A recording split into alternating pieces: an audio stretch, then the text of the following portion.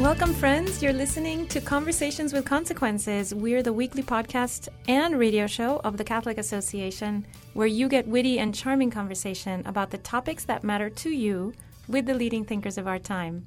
If you're listening on the radio, you're listening at 11 a.m. on Fridays on the Guadalupe Radio Network. If not, you're listening for free wherever you get your podcasts.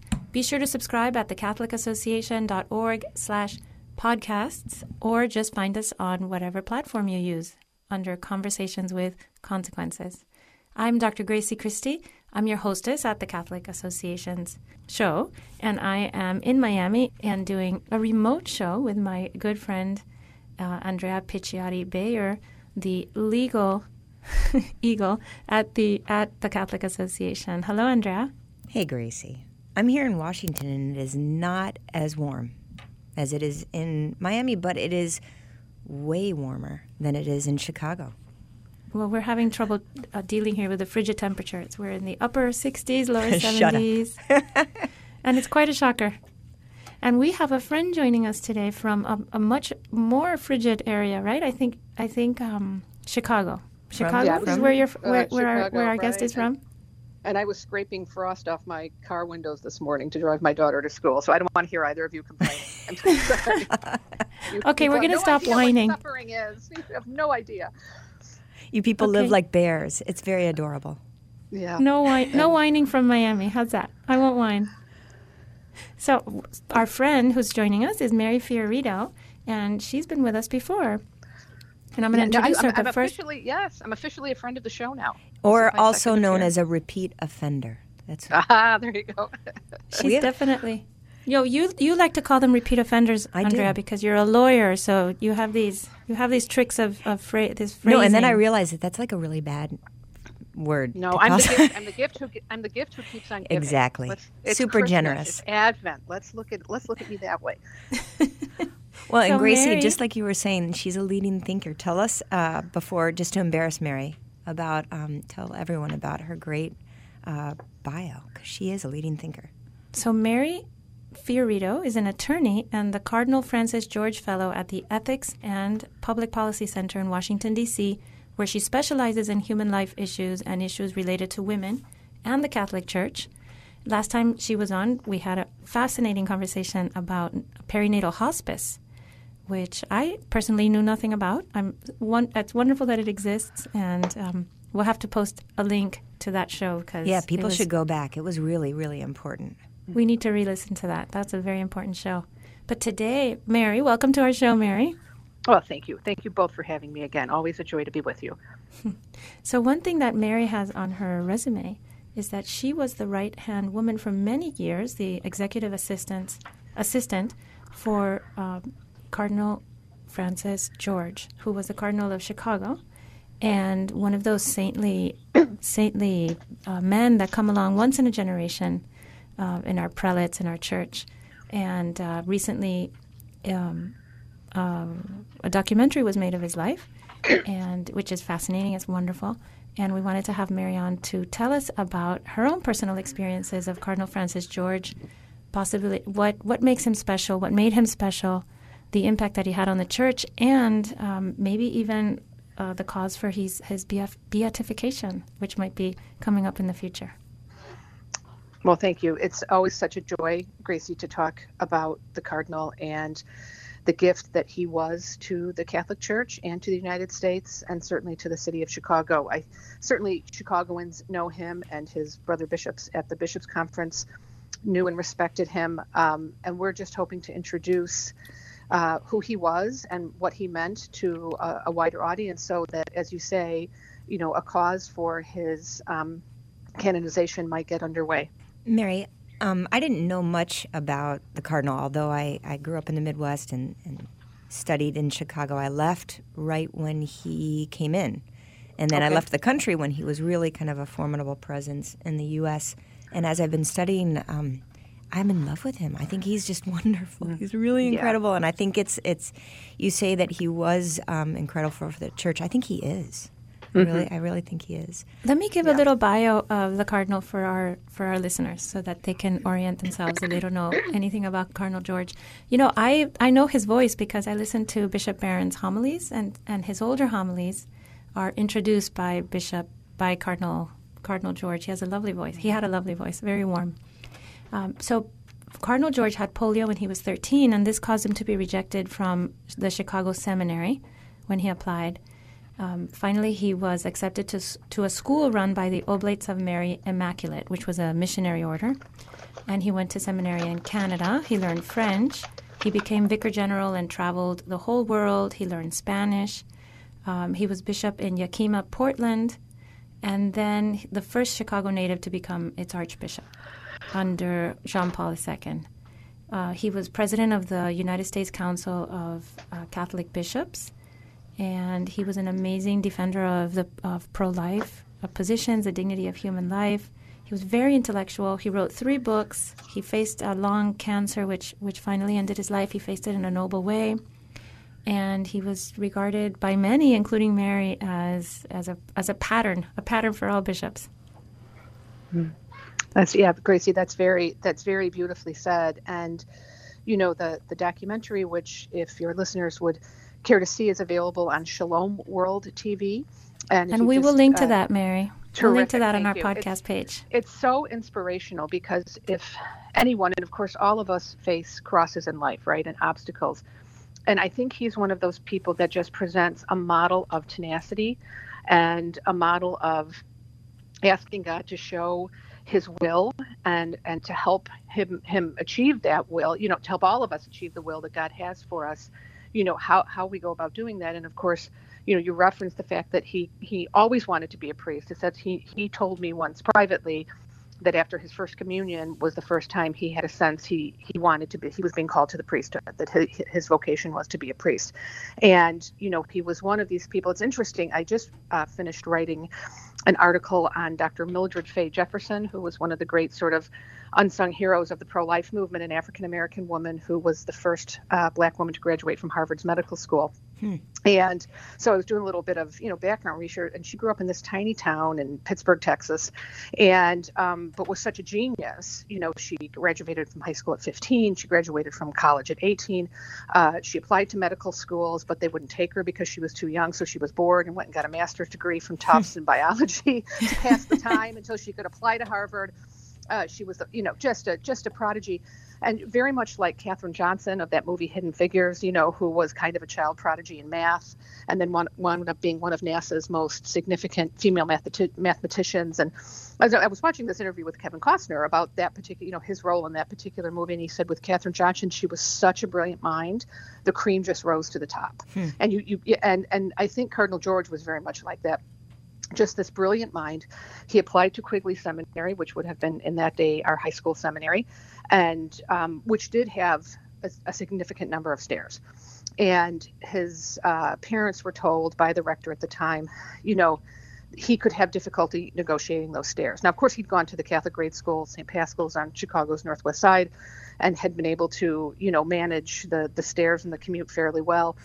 But then they told his parents, well, Mary, wasn't there's something about the number of buses and transfers right, as well? He would have had to have had two bus transfers. But for Chicagoans, that's nothing. You know, but Mary, is that because he didn't recover fully from the polio?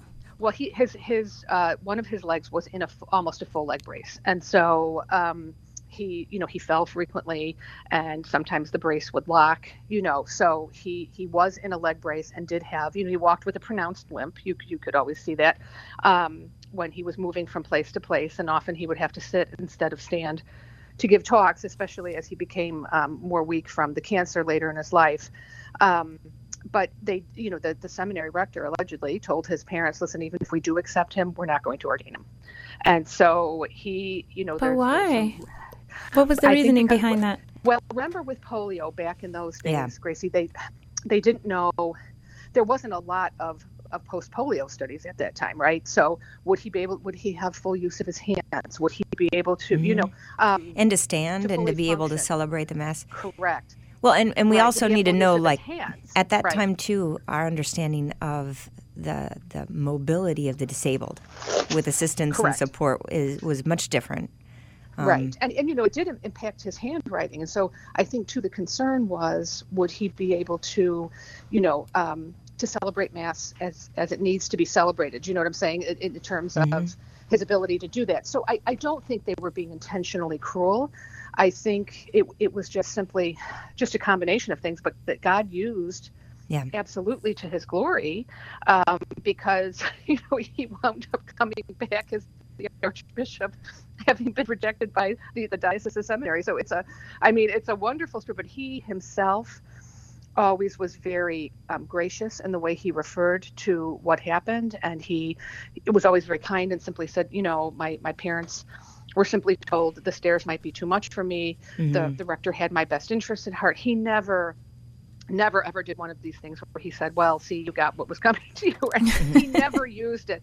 He was sort of like the Old Testament Joseph, right? When his brothers show back up, and he is kind to them and he feeds them. So it was a little bit of that. But there was one time I was with him at a presentation he was giving to Chicago's up and coming leaders. There's a program in Chicago called Leadership Greater Chicago, and it's you have to become a fellow, and it's for everyone who is sort of maybe in their late 20s, early 30s, who is projected to become sort of a leader, mover, shaker in the city.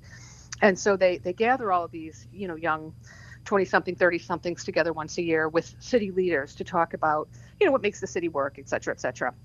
And of course, we have the biggest private school system in Chicago and the largest number of private hospitals and charitable organizations. So the meeting with the cardinal is always on the agenda. And so we were sitting there. I went as staff with him that day, and there was a man who raised his hand and said, my pastor said growing up, there's two kinds of priests: the ones who really want to serve the poor and the ones who want to become bishops. Which one were you growing up?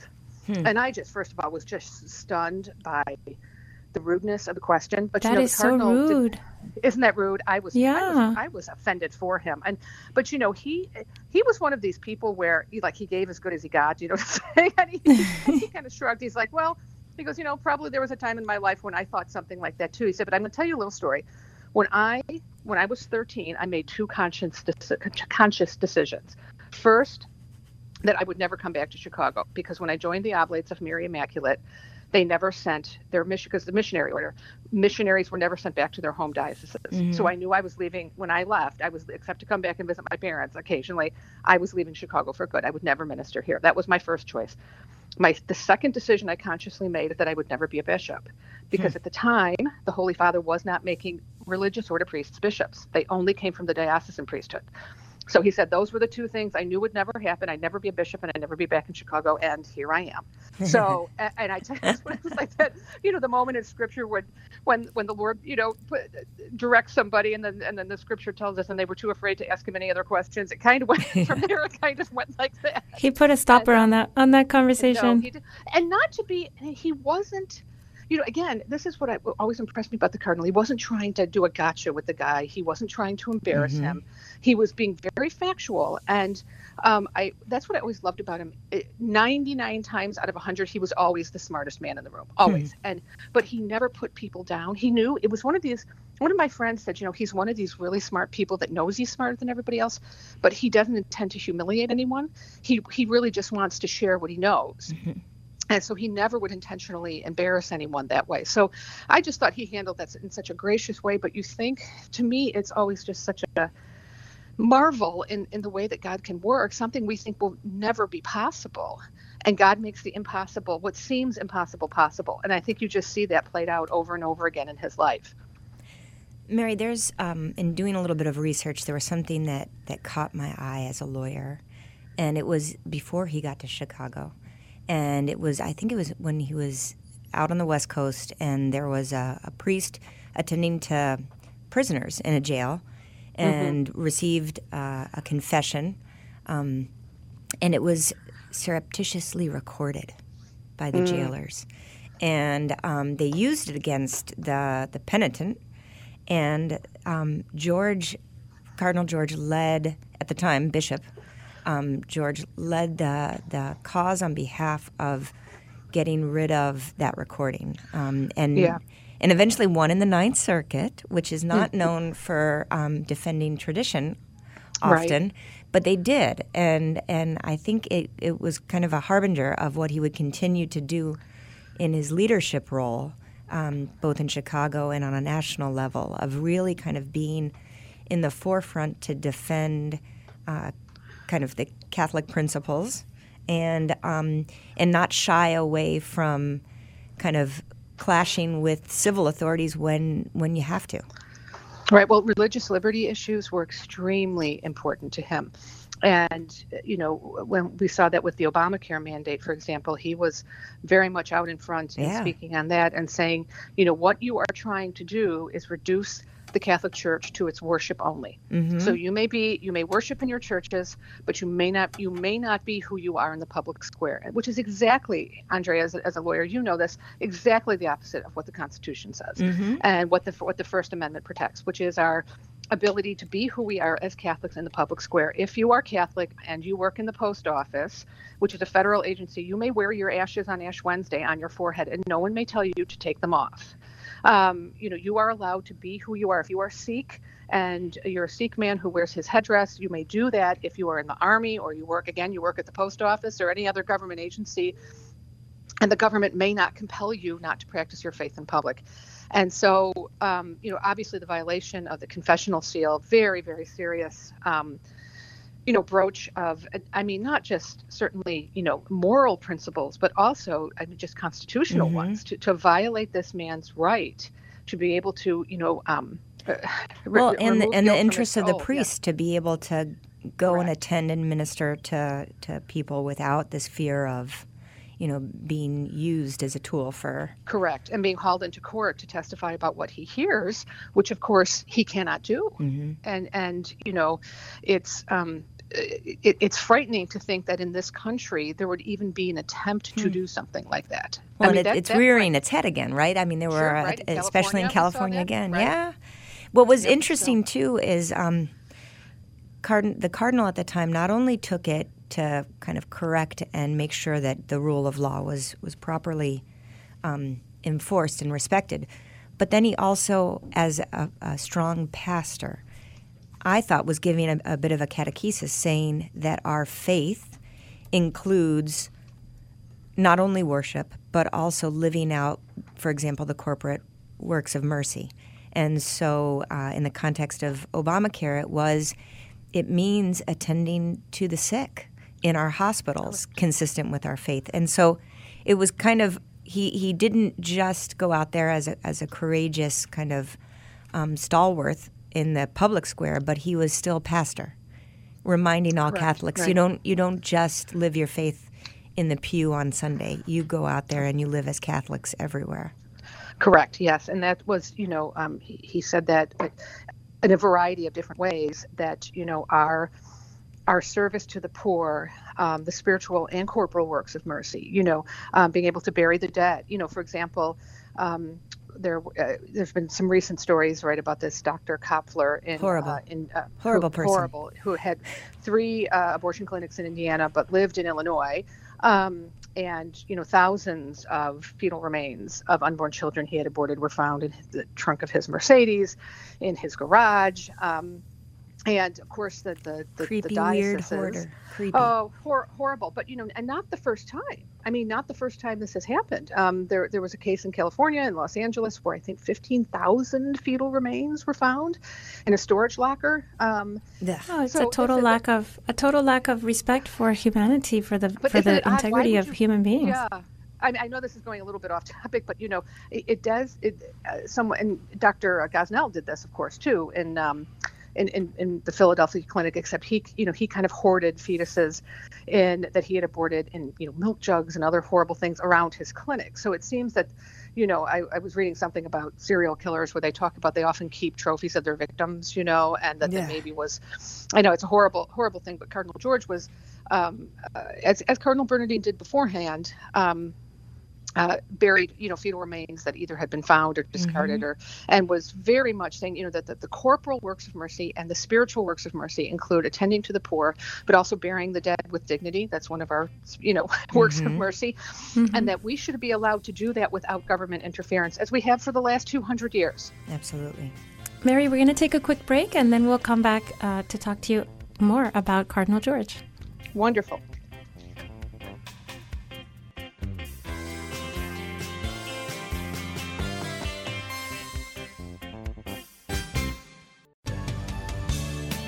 Welcome back, friends. I'm your hostess, Dr. Gracie Christie, and this is Conversations with Consequences, the radio show and podcast of the Catholic Association. I'm joined today by my friend, the legal advisor at the Catholic Association, Andrea Picciotti-Bayer, and another friend joining us from Chicago, Mary Fiorito. She's an attorney and a fellow at the Ethics and Public Policy Center, and she was for a long time the executive assistant of Cardinal Francis George of Chicago, a saintly man and a fabulous bishop and cardinal. And she's been telling us about his life. We were talking about how Cardinal George was a staunch defender of religious liberty, especially when it came up during the Obamacare mandate, if our listeners remember, which is still going on, right? Those things are still before the courts with the little sister still defending themselves from the Obamacare contraception mandate. And he defended the idea that religious liberty doesn't mean that you get to choose which church you go to on Sunday, that it means that you actually get to live out your faith wherever you work and you're at school, at your school and outside, and it's not a private thing.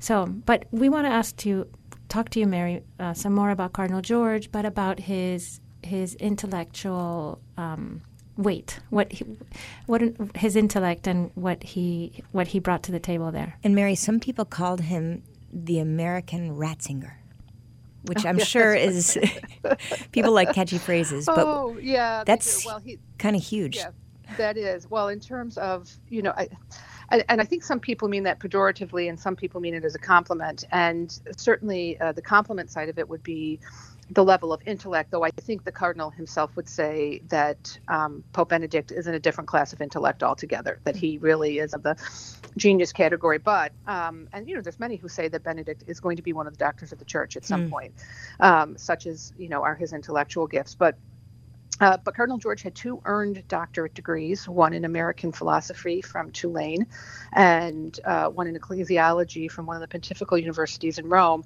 And so he was a very learned man. He was an incredibly well-read man, and he spoke 6 languages fluently, Italian and French and Spanish. The one language that's sort of necessary to minister in Chicago, which is Polish, because we have more people from Poland live in Chicago than live in all of Warsaw. So that's true. I mean, it's a huge part of the Catholic population here, and he was never quite able to master the Polish. But it's a very hard language. Oh, it's a very difficult language, and the Poles were always very kind to him, when he would try. And but it's the one story I remember. We had at one point the French ambassador to the United States came to visit Chicago, specifically to our pastoral center building, the former Quigley Seminary, because the chapel there is an exact replica of Sainte-Chapelle. And one of the windows there was made with glass from France that was retrieved, I think, from one of their churches that, fell during one of the bombings of the Germans. And so when that window, because the glass in it is so valuable, began to deteriorate, the French government at no charge sent one of their stained glass experts to Chicago to help repair that window. And so there was a lovely reception at the pastoral center for the French ambassador. And I was the person who went down to greet him and to bring him up to the Cardinal's office. And of course, not to, throw out stereotypes about the French, but they generally don't think that anyone speaks French as well as they do. And they tend to not take kindly to, Americans who think that they are fluent in French. They think we butcher the language. Yes, they do. And so they're very, as you know, the French, and of course, all of their diplomatic corps speak fluent English. If they're sent here, their English is impeccable. They're not here because they don't speak good English. But I brought the ambassador into the Cardinal's office. Of course, he stood up. He greeted him in French. And the entire which I think quite surprised the ambassador, and the entire conversation was in French. And after the meeting, I went to escort him back downstairs. And he looked at me, the ambassador did, with incredulity and said, his French is perfect. It is. He said, he said, we Frenchmen don't normally say that. His French is perfect. And of course, his religious order, the Oblates of Mary Immaculate, were a French order founded by St. Eugene de Mazenod. And the language of the house was French. And so, while he went, of course, to the seminary in the United States, when he was sent away to major seminary at St. Paul's in Ottawa, Canada, the language of the house was French. So that's all they spoke at the house was French. And when he would meet with John Paul II, they spoke to each other in French because it was John Paul's best foreign language and it was the Cardinal's best foreign language. So when they met with each other, they spoke to each other in French. Not Polish. So there's not Polish. But yeah, John Paul, again, some similarities, right, in terms of the intellect and the ability to master so many languages, which in the church today is such a gift, I think, for any bishop to be able to speak to different peoples, builds different bridges cultures. with your community, right? And what were his books about? What were his books about that he wrote, Mary? So he wrote, he has 3 books. God in Action, it would be the one that I would kind of start with if you're a newbie to Cardinal George's work. But he talks about, the presence of God in everyday life. The very last book he wrote that he was actually working on when literally the week that he died is called The Godly Humanism, Clarifying the Hope That Lies Within. But he tells a beautiful story in God in Action, which is his first book. And he talks about how when he was a missionary for the Oblates, he was Vicar General for the Oblates for many years. And because of that, had to go and visit all of the different Oblate mission sites throughout the world. So I can't think of a country in the world he wasn't in at some point. I'm sure there's some of them, but there's not a lot. And he was talking about meeting with some of the other missionaries. They were in a country in Africa, and I'm trying to remember this. I'm sorry, I don't know it offhand. But they had met some people who native to the area, and they were telling him about Jesus. They were telling this young man about Jesus. And finally, after this long conversation, the man shook his head and he said, I just don't believe it. And they said, well, what is it you don't believe? And he said, it's too good to be true. Someone who would die for someone else. He said, it's too good to be true. That doesn't exist. Isn't that a beautiful story? Yeah. So, one of the things that the Cardinal would often say to us as pastoral center employees, and this is reflected in his books, this theory, what would we do differently here if God didn't exist? Is there anything we would do differently? And that was really, again, he was a philosopher. His PhD is from Tulane in American philosophy. And so he would really think things through to their logical ends. And I remember too, when marriage redefinition was being sort of debated worldwide. And do you remember in France, of all countries, where there was a huge rally and I think 300,000. Do you remember that? 300,000 Yeah, it was so impressive. Yeah, to show up to defend marriage. And I said to him, I'm like, gosh, France of all places. I always think of France as being so, progressively secular. He said, no. He said, Mary, in France, children in elementary school start taking philosophy. They teach them how to think. They teach them how to think. That's so right, Mary. And they've obviously understood that it's not possible for 2 men to marry. It's not as if this is a discriminatory action. It isn't, biologically or metaphysically possible for a man to marry another man because there can't be a conjugal union. And that's what marriage is. It's a conjugal union. So he was very, he could present things in a way that even his detractors and people who disagreed with him would very much have to, respect him because he was never unkind to anyone, as I mentioned in our first segment, but also he was fair and he presented things in a way that always made you rethink your own position on something. Mary, I want to go back. You mentioned that he had 2 doctorate titles, and in looking at things, I saw one of the theses was, I think in the second one that he did at the Pontifical University, was entitled Enculturation and Communion. And when I read that, I went, the Pachamama. Yes. Are you still agonizing over the Pachamama? No, I don't agonize. I maybe throw her in the time. But I was wondering, I obviously didn't have a chance to read it. But I bet you did. And given the history of the Cardinal in working with communities as a missionary and within Chicago with a really diverse community, what was enculturation and how, in the context of enculturation and communion, kind of thinking about the universal church? Right. Well, again, it was an entire doctoral dissertation, so I am not going to attempt to do it justice. But I think, he made me, rethink some perhaps prejudices that I had, where he would say, he lived, was Bishop of Yakima, Washington, as you know, for, almost 10 years he was in Yakima. And of course, there's a large Native American population there, but also a large migrant population there. And I learned so much from him. He was huge on social justice. Oh, very much so. Oh, my goodness. Yeah. And again, the joke in the office was he had the vow of poverty. We all lived it with him, and he, and I'm not kidding. I mean, he really took his vow of poverty seriously, serving the poor. And I remember one time, he was talking to, I think, a group of wealthy donors, and he was saying to them, listen, the poor need you. They can't survive without you. He said, but you're not going to get to heaven without the poor. Mm-hmm. And which he didn't mean it to be unkind. He said, you need the poor because you need them to help you, so that to take you out of your selfishness, right? To make you learn to give. And his love for the poor and he had a real heart for people who were poor and particularly the people who were struggling. And we would get letters. One of the things I did was I managed the Cardinal's charitable account, and he would, any gift people would give him, I hope whoever gave him cash will hear this and be hurt, but he almost always gave everything away. He, on occasion, a rare occasion, would buy himself a book, but everything else he would turn around, he would give it to me. It would go into his charitable account and we would give it to the poor. I mean, and things like, a widow on Chicago's West Side who couldn't pay her rent, wrote a letter, and I think for the next 6 months we paid the rent, just privately. No, we just sent no fanfare every month, fanfare, no, and things like that happened all the time where, he would see something in the paper and come out and say, see if you can find this family, I want to send them something. He really did have a heart for people who were suffering. And, and I think too, as someone who had a life of physical suffering. His sister said this to me one time, and I think she even mentions it in the documentary. The key to understanding my brother is to know he is never not in pain.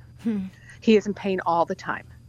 And the thing is, like, and I would complain of like a hangnail, and it to me, when I think of what his day-to-day physical life must have been, how hard it must have been, and and Mary, most of us who are in chronic pain, it makes us irritable and annoyed, right, and unkind, right? Yeah. Oh, absolutely. And he, now again, I think Andrea, when you mentioned, he was sometimes called the American Ratzinger, and I think the pejorative part of that comment would have been certainly, that he was seen as being a hardline doctrinal guy who was this gruff, angry man. And he wasn't like that at all. Now, did he have moments of irritation because he was in constant pain? Sure. But who among us doesn't? And the thing is, if he did, for example, have a moment where he might snap at somebody, he always called the person back and apologized and would say, please forgive me for being short with you, or, would make amends with that person. He took that very seriously. And, he was someone who regularly, of course, examined his conscience, who, I know he regularly went to confession, though he never talked about that. I know he had a regular confessor and spiritual director. And so he didn't try to sort of go it alone. He knew that the responsibility he was undertaking when he took the position as the Archbishop of Chicago, that it would require his own personal holiness and his own regular examination of himself. So when you look back at the whole trajectory of his life, and again, when I just think of the time when he was, what that must have felt like for a 13-year-old boy who only wanted to be a priest, to have the seminary say to you, you can't come here, and even if you do, we won't let you be a priest.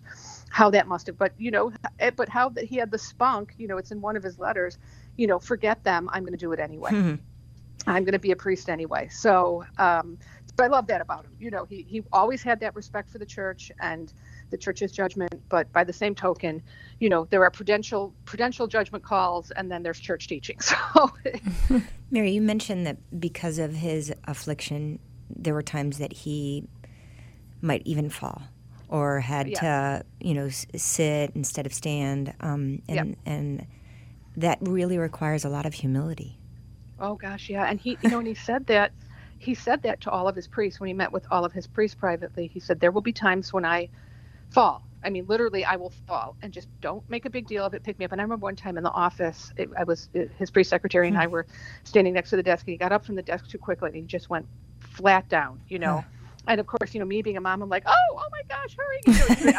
I was get the ice pack. Him off. The ice pack. He looked at me like, back off, and I was like, okay, sorry, and I was, and his priest secretary, who of course lived with him and was much more accustomed, just said, Mary, just help him get up. And I was like, and I was, running for my first aid box and everything else, and he wanted no sympathy. I mean, he wanted no attention. He wanted no sympathy, and I apologized to him later. I said, I'm sorry, it's my mom gene just kicked in there, right? And he laughed, and he said, it's all right. He said, Mary, don't think about it.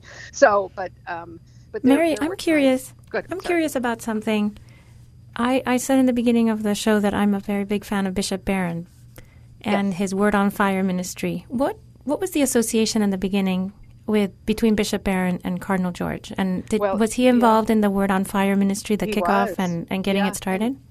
Oh, absolutely. Thank you for asking that, Gracie, because I think actually it really is ultimately Cardinal George who's responsible for Word on Fire. And as Bishop Barron tells it, Bishop Barron would live at the Cardinal's residence periodically when he was working on a particular project or something, and he had a small room at the Cardinal's residence where he would occasionally stay. And so there were a couple of months, and the Cardinal had gone to see John Paul II. I think it was on the Ad Limina visit, and had come back because John Paul had asked him very directly, what are you doing to evangelize the culture in your diocese? And so wasn't it a great question? Yeah. And so the Cardinal said, I didn't know how to answer him. So he said to Bob Barron at dinner, Bishop Barron rather, at dinner, what are we doing to evangelize the culture? And so they began to talk, and the idea of Word on Fire sort of came to light. So Bishop Barron says, I may be kind of the father of Word on Fire because, I guess technically I'm the one who started it. He said, but Cardinal George is the spiritual grandfather of Word on Fire. He said, because I don't think had he not put that question to me and said, you need to help me answer the Holy Father's question. Would he find the answer? Right. So Cardinal, yes, go ahead. Cardinal George died in 2015. Was he able to see the trajectory of Word on Fire, the way it's gotten started? Oh, absolutely. Yes, he was. And how it went from just, Bishop Barron would do what they call in priest parlance, the supply. So he was kind of a weekend helper priest at a parish up on Chicago's North Shore. And it started with them just kind of recording his homilies. I mean, the parishioners there just, loved his, people would, call the rectory, find out what Mass he was saying. They would go to that Mass. They would try to tape that, on their phones, get the homilies. So it began with just kind of taping his Sunday homilies. And then we made those available we have a little small Catholic radio station in Chicago, and we would play those every Sunday morning before people, so people could listen before they went to Mass. And then it just really snowballed from there, the interest in Bishop Barron's work and his ministry. And of course, the Cardinal's, I think, greatest gift to Bishop Barron was making him rector of Mundelein Seminary, which gave him a national platform. And of course, Bishop Barron's presence at the seminary really increased, I think fivefold the number of bishops who sent their men to Mundelein to study, so that they could study under someone like a Bishop Barron, who again takes that concept of evangelizing the culture. How are we speaking to the culture? How are we meeting people where they are? And, I think that's such an important question for us all to, I know you are both active, Gracie, particularly you on Twitter. I don't know how you do it without losing your mind. But you that's part of the fun. Her mind. Mary, that's part of the fun. Oh my God, that's your Cuban gene or something. You like to get in there and mix it up with those folks. But some of it, I just think, is this really our culture? Are people this cruel and unkind and unthinking? Mary, that's what kind of strikes me. Yes. I just, before we have to end, I wanted to ask real quick. 2020 is when the cause for sainthood could be initiated. Is that correct? Yes. For 5 years after death, correct. And, so it'll be April of 2020 rather. And I know people are kind of skittish these days around the issues of beatification and things like that. But do you know the people who knew him? You knew him. Is this something that we can look forward to? The church in America and the universal church look forward to someone who in our lifetimes their cause can be lifted up? Oh, Andrea, I there's no one you speak to in Chicago who knew him well who doesn't say he wasn't a saint. There's no, there really is sort of that, the vox populi, right? The voice of the people, and or like we saw with John Paul II, right? Santo subito. Let's get it over. Get him up there. Mm-hmm. Yeah, I remember that. And so when you just have such a sense of the personal holiness, and I would really encourage your listeners, first of all, if you're ever in the Chicago area, the cardinal chose to be buried next to his mom and dad in the family plot at All Saints Cemetery in Des Plaines, Illinois, not very close to O'Hare Airport. So, and I think with that, there are a lot of graces to visit his grave. Well, there's tremendous graces, and there's, I occasionally, if I'm up in the area, I pop in and say hello to him, and there's never not someone there, which I've always found very interesting. There's almost always, I can't think of maybe one time I went, there wasn't somebody standing there already. And I always thought, I think that speaks that someone would go and be praying at someone's grave. 5 years after they died, he's not really a, name that you hear much in the news or whatever. But that people, first of all, people have figured out where his grave is and they go to visit it. And I love the fact that he, there's been so many attacks and threats on marriage and the family. And I think we never spoke about it explicitly, but that he was sending a message about being part of a family. He said, that's where everyone starts, right? You're someone's daughter, you're someone's son. You begin life in a family, and that's what the church is. You are part of a family. And so I think I do get that sense that that's one of the last messages he wanted to send about us being part of families, and that's why he chose to be buried, not in the bishop's mausoleum, but next to his mom and dad. Mm-hmm. Oh, Mary, we have to stop, but thank you for telling us about Cardinal George, and I hope that our listeners, we're going to put links to the documentary and to, and I hope they learn a lot about Cardinal George, and they can start praying to him too, and maybe we have a lot to look forward to, maybe a new saint in a few years for our church. From your mouth to God's ear, Gracie. Thank you so much for having me. Thanks, Andrea Mary. And Gracie. What a pleasure to be with you both. Thank you. It was ours. Welcome back to Conversations with Consequences. Every week, Father Roger Landry gives us a treat, and he sends us a homily for this upcoming Sunday's Gospel. Stay tuned for Father Landry's homily. This is Father Roger Landry, and it's a joy to have a chance to ponder with you the consequential conversation God wants to have with us this Sunday, as the Church celebrates the feast of the baptism of Lord Jesus. The end of decades of hidden life, Jesus' full identity was revealed at the Jordan, when the Holy Spirit descended upon him, and God the Father spoke from heaven, saying, "This is my Son, my beloved, with whom I am well pleased." Jesus received John's baptism, which was just a sign of our need for repentance, and instituted another one that would accomplish what Jesus' baptism was signifying, that would actually wipe away our sins. That baptism that Jesus began by sanctifying the waters of the Jordan, he would announce in his valedictory address before ascending to the Father, when he told us to go baptize all nations in the name of the Father, the Son, and the Holy Spirit, teaching them to carry out everything I have commanded you. Countless generations before us put those words in action, and eventually each one of us was brought into that saving stream of life-giving water, where Jesus, through a minister, cleansed us of sin and filled us with God's own life.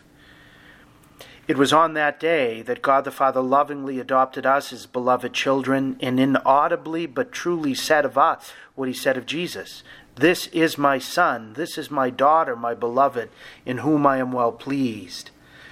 St. John the Evangelist stressed the joy of this baptismal reality in his first letter when he said, "See what love the Father has given us, that we should be called children of God, yet that is what we are." The deepest reality of our existence is that we are God the Father's beloved sons and daughters. The most important day of our life, no matter how old we are, no matter how much or how little we'll have accomplished in the eyes of the world, is the day of our baptism. The Father's words taking us as his own and telling us how much he loves us have no expiration date. The key for us, though, is not to forget who we truly are. St. Leo the Great, in a famous 5th century homily, exhorts us to live up to the dignity we receive in baptism. That's the purpose of the celebration of Christ's birth each year, to remind us of our own rebirth of water and the Spirit, to help us live as chips off the old divine block. St. Leo urges us, Christian, remember your dignity. Now that you share in God's nature by baptism, do not return by sin to your former condition. Bear in mind who is your head and of whose body you're a member. Don't forget that you have been rescued from the power of darkness and brought into the light of God's kingdom. Through the sacrament of baptism, you have become a temple of the Holy Spirit. Do not drive away so great a guest by evil conduct and become again a slave to the devil, for your freedom was bought by the blood of Christ. To remember that baptismal dignity and live in accordance with it constitute the central task of the Christian life. We're called to live consciously as God's beloved kids, called to live that new life in loving communion with God and others, behaving in the world in such a way that others may witness the difference baptism makes. One of the problems, though, in doing so is for most of us, we were baptized before we were capable of having any memory at all. It's one of the reasons why the Church places holy water fonts at the entrances, so that we, as we enter the Church, will recall the saving waters of baptism, the waters that made us holy sons and daughters of God. As we take that blessed water, renew our baptism as we make the sign of the cross and profess our faith in the Trinity. But if the day of our baptism is the most important day of our life, and it is, then we should act like it is. One thing Pope Francis is always asking is that we celebrate the day of our baptism. Do you know what the day of your baptism is? Mine is April 19th.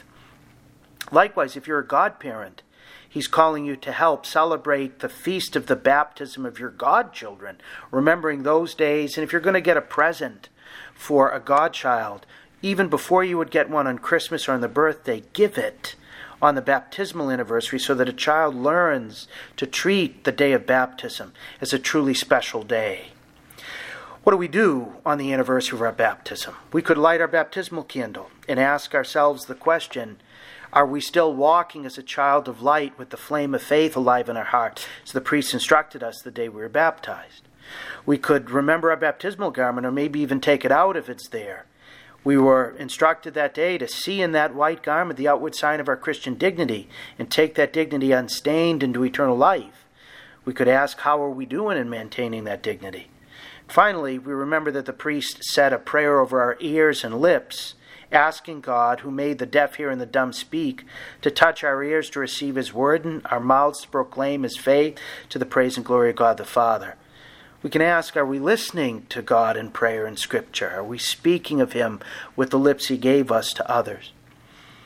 At the beginning of Mass on Sunday, the priest will say, Almighty ever-living God, who, when Christ had been baptized in the river Jordan, and as the Holy Spirit descended upon him, solemnly declared him to be your beloved Son, grant that we, your children by adoption, reborn of water and the Holy Spirit, may always be well-pleasing to you. So we prepare to have this consequential conversation with God on Sunday. Let us ask him to revivify in us the grace of the most important day of our life. God bless you. Thank you so much, Father Landry, for another wonderful homily to set us up for this Sunday's coming gospel.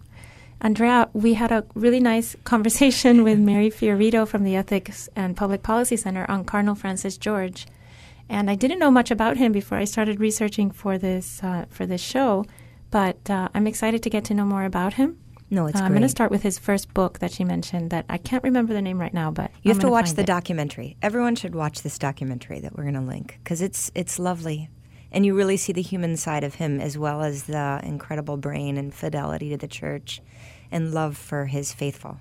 Don't you think this is the time to concentrate on our wonderful bishops, our wonderful cardinals? You know what? Absolutely. I was thinking the same thing. Right now, the faithful are strong, but we need our hierarchy. We need them to be kind of those examples that lift us all up, and Cardinal George is exactly one of those. Living, in his life was a perfect example of that. And like always, it's the bad apples that get all the attention, right? And it's the ones that end up Yeah, on I'm the news. ignoring them. I'm totally ignoring all of those. Right? Those few. So let's think about people like Cardinal George instead.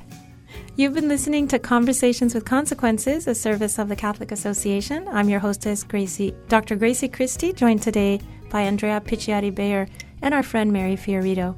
Thank you so much for joining us. Look up our podcast wherever you get your podcasts, and be sure to subscribe and rate us and review us, which helps other listeners find us. And we'll be talking to you next week.